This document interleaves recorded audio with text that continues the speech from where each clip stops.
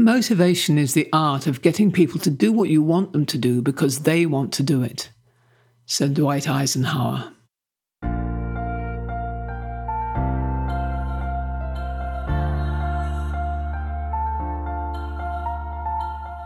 This is Walking Your Talk, a personal development podcast about leadership, authenticity, and courage. I'm Carolyn Taylor, and I've spent my life working with leaders in organizations on how to change their culture. But this is much more personal. If you want to be known as someone who walks your talk at work and beyond, then this podcast is for you.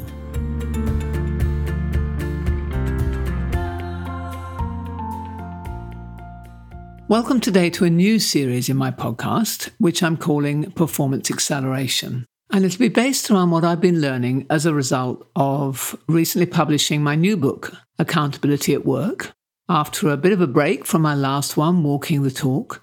And in those years, I've become really deeply involved with so many people and organizations who are looking for some sort of a growth accelerator or a way to improve their performance. And as a result of that, I decided that the next book needed to be on accountability. Now, many of you listening will never have written a book, although some of you may have aspired to do so one day. So I'll tell you a curious thing, having published a couple now myself, which is that when you bring a book out, you become known as an expert in that topic more than anything else that you may know or do, and I've certainly found that I've actually, therefore, because people are now asking me so much about accountability, I'm doing more keynotes on accountability, I'm working with groups on that I'm finding that I'm actually continuing to learn and learning more and more about the topic since the book came out and since it was published, because of that interest it's generated and the really good questions people are asking me, the experiences people have using the techniques that I introduced in the book. So I'm gaining more insights and distinctions about what it really takes to accelerate growth by getting better at both being accountable and holding others to account. And so in this series, I want to share some of that with you, some of those insights, and also interview some people who are applying different elements of accountability and seeing the benefits.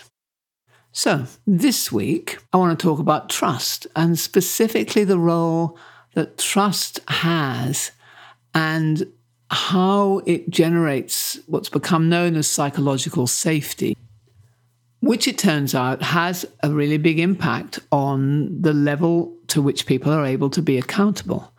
And we've got some empirical evidence of that. Now, we've done some research through our company and found that people are actually more accountable in an environment where they feel safe, and we all deliver more to people with whom we have that kind of relationship of mutual trust.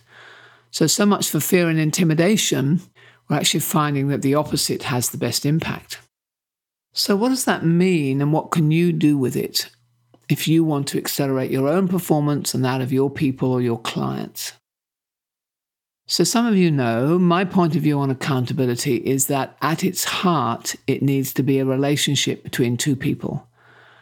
The asker, I'm calling one, who wants something, and a giver who can deliver what the asker wants. And that dynamic holds true in many circumstances.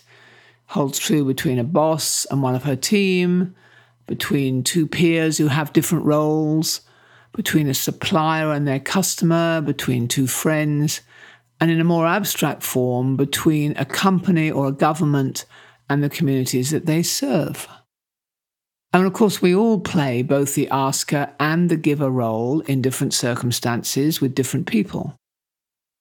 So a critical determinant I've found of whether the giver will ultimately deliver is the extent to which they fully own the commitment that they make to the asker. And that goes right back to the quote at the beginning from Dwight Eisenhower, that it has to be something you want to do. So here's a typical situation that I see so frequently. Just last week, I was talking with a client who was frustrated that some members of his team had not implemented a decision that had been made to reduce the number of projects that were running. The business was overwhelmed. Now, if you want to accelerate performance, you can be pretty sure that doing less and doing it better is probably one way of doing that. And we're finding a lot of clients at the moment, a lot of organizations are feeling that overwhelm and troubling with prioritization and so on.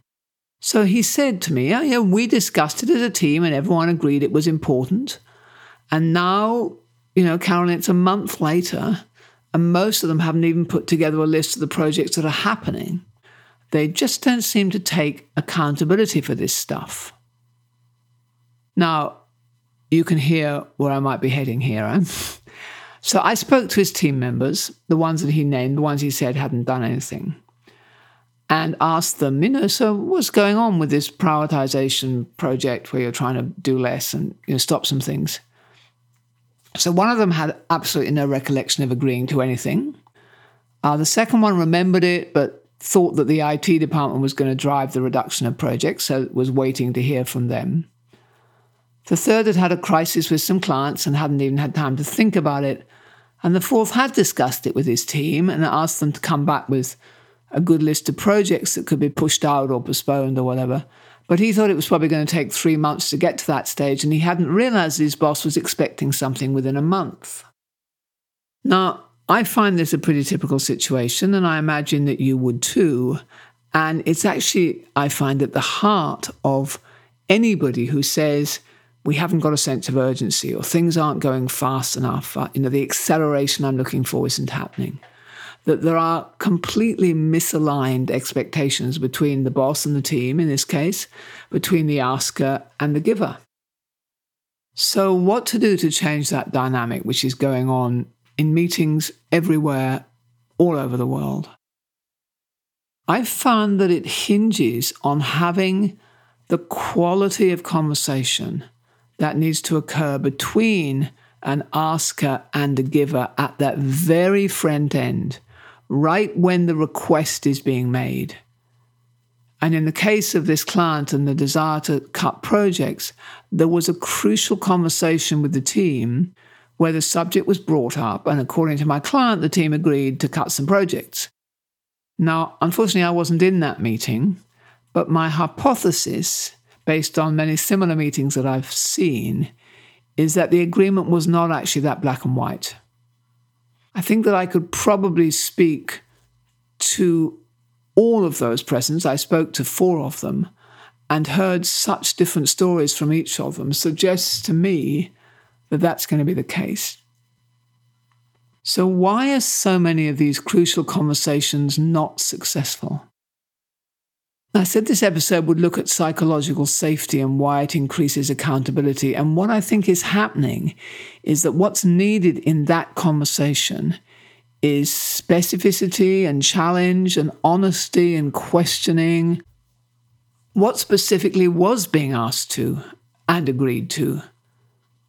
What does cut some projects actually mean? And what was the first step required from everyone, and what time frame?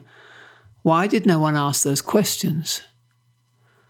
Now, I think in meetings that people tend to want to look good. They want to look competent. Yes, no worries, I'll take care of that, I've got it. That's the easiest response because it avoids conflict, it involves any difficult discussion, and it involves admitting that I might not have all the answers here. You really do have to trust one another to get the more difficult conversation happening, the elements that we tend to avoid. And that's something that I think has to be built up over time. So if you're in the role of the asker, that means making yourself open to challenge, open to the possibility that people won't just say yes to what you want, to the possibility that there will be some sort of negotiation. And for the giver, I think it means facing possible pressure from the asker and persevering with the conversation until you reach the point where you really are clear about what's being asked and ready to agree. And in this case, perhaps a clear first step might have been, a list of existing projects which the whole team can then discuss and prioritize together and, maybe a month from today. So the more you have those difficult conversations, the more trust builds, and the more trust builds, the easier it is to have more conversations, because it becomes a kind of a virtual circle. And the place that we all want to get to is an agreement where the asker gets the stretch that she wanted and the giver is able to put his hand on his heart and say, yes, you absolutely can count on me to do that. And you only get to that place with a real conversation with both parties engaged and conscious and honest and deliberate. And that is one of the core skills of accountability, having those conversations. And it occurs much more if you can build the environment of trust. So that's one of the insights I've been having as I work more with accountability, that the quality of the relationship feeds the quality of conversation and vice versa. And this produces the depth of commitment that then significantly raises the likelihood of delivery. Because you need that depth of commitment to overcome all the distractions and the challenges that inevitably come up along the way between when somebody gives their word and when the final delivery takes place. There's so much that gets in the way. So somehow the commitment has got to rise above all that and be strong enough to be remembered and to be felt. So here's an exercise to try from this. If you're an asker, or when you're an asker, notice the next time you make an ask and linger on it. Be specific. Ask people if they understand. Ask them what challenges or risks that they see. Engage in a real conversation. Don't just throw it off the cuff. And as a giver, notice the next time someone asks something of you. Don't immediately say yes without thinking. Question and clarify and engage in a real conversation. And then make the commitment that you make really count. So it's like a promise. So more on accountability and how it accelerates growth next week. I hope you've enjoyed this episode and take some things from it you can apply. And thank you for listening.